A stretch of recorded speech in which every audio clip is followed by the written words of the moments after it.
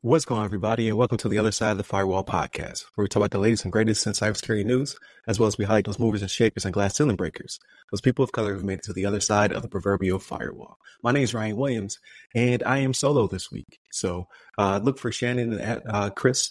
I almost called him by his last name because of the military, right? But look for Shannon and Chris in the upcoming week. So this week, you're going to see me Monday, Tuesday, Wednesday, and Friday by myself, solo dolo. And then Thursday, I was joined by Alan Wesley. So he is a friend of the podcast. He's been on about a month ago to break down his background, his cybersecurity origin story, and then what his company is currently doing in their upcoming initiatives. So look out for more content from Alan Wesley, and then definitely tune in throughout the week. So I'll make sure to kind of jazz it up since I'm by myself. So up first on the docket is a article by Cyberscoop. It is entitled "Lockbit Claims a Comeback Less Than a Week After Major Disruption." So we talked about it last week, how the FBI took down Lockbit 3.0. Apparently, some of it has resurfaced, and we kind of talked about that might happen. So here are my key takeaways. So I'm going to do things a little bit different this week, where I kind of break down the article and then give my opinion. Short, sweet, and to the point. Also, please like, share, subscribe, all the stuff I always forget to bring up. You can find us on all the podcast platforms of your preference, to include YouTube now. So we were not on YouTube in audio only format. It was all our videos, but we had our RSS feed. So now you can now tune in to our show if YouTube is your platform of choice. Apparently over 57% of people listen to their podcast, audio podcasts, I should say, on YouTube. Go figure. So we're there now. Check us out. Key takeaways from the article. The Lockbit ransomware operation has returned online shortly after law enforcement disrupted their infrastructure. This highlights the challenges of combating such high-profile ransomware operations, indicating a whack-a-mole situation in cybersecurity. This happened with Alv. It happened with Revo as well. So the new Lockbit website contains threats to leak data of alleged victims if ransomware is not paid. There are claims that the group possesses sensitive documents, including those related to former President Donald Trump's court cases, potentially impacting the U.S. election. So that's pretty big stuff. So I'm sure the FBI is on their butt again.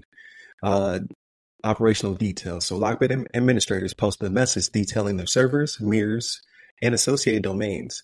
They admitted negligence in updating server software, citing laziness due to financial success. So they're basically saying like, hey, we didn't patch our servers, and that's how the FBI was able to get it, as well as the allies. So law enforcement response. So British authorities played a significant role in the takedown operation, which reportedly began in 2022.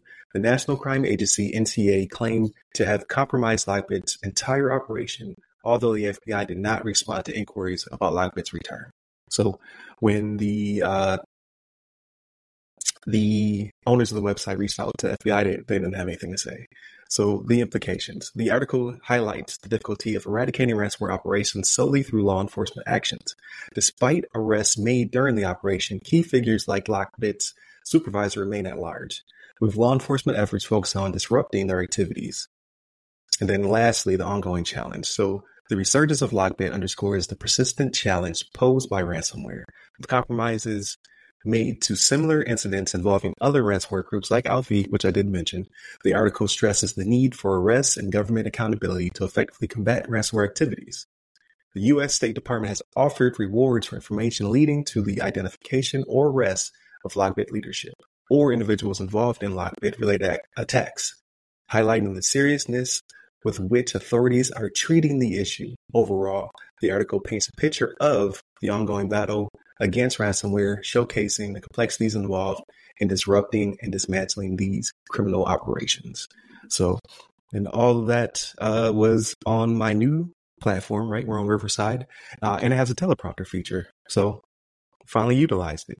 And the notes that I just passed along was a summary or breakdown from ChatGPT, right? I gave it a certain amount of prompts. I kind of wanted to read this like a newscast, try something different this week, and that's what it spit out. So hopefully you like this. this type of breakdown. Like, this is not our normal show. Usually we banter back and forth between me and my co-host. However, when I'm by myself, I usually take the week off, right? Because I don't like to talk in a vacuum. However, try something different. So hopefully you like this. My opinion. So they will eventually be taken down. So Lockbit 3.0, there'll be arrests made.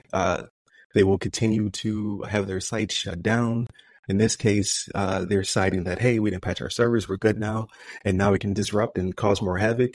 However, now you're too high profile, and especially if you are targeting former presidents, right, like Donald Trump, you will be taken down swiftly, right? We can't have you meddling in our elections, whether the information is true or not. So that's pretty much it, folks.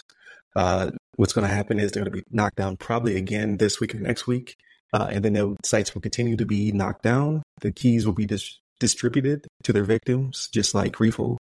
And they will be pretty much broken apart, and their associates or their employees, to a certain extent, I guess you can call them, will then open up new sites. So it's the kind of like the circle of life when it comes to cyber ransomware, right? You knock one big cyber ransomware gang down, and then they form 2 or 3 more smaller ones, and then one of those will grow to be a big one in the next year or 2. So we'll continue to fight the good fight.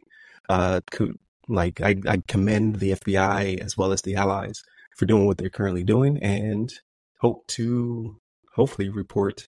It's kind of weird to say this. Hopefully, I will have a report next week with my co-host saying they're knocked down again. So definitely check that out. So continue to tune in throughout the week. So again, Monday and Tuesday are topics.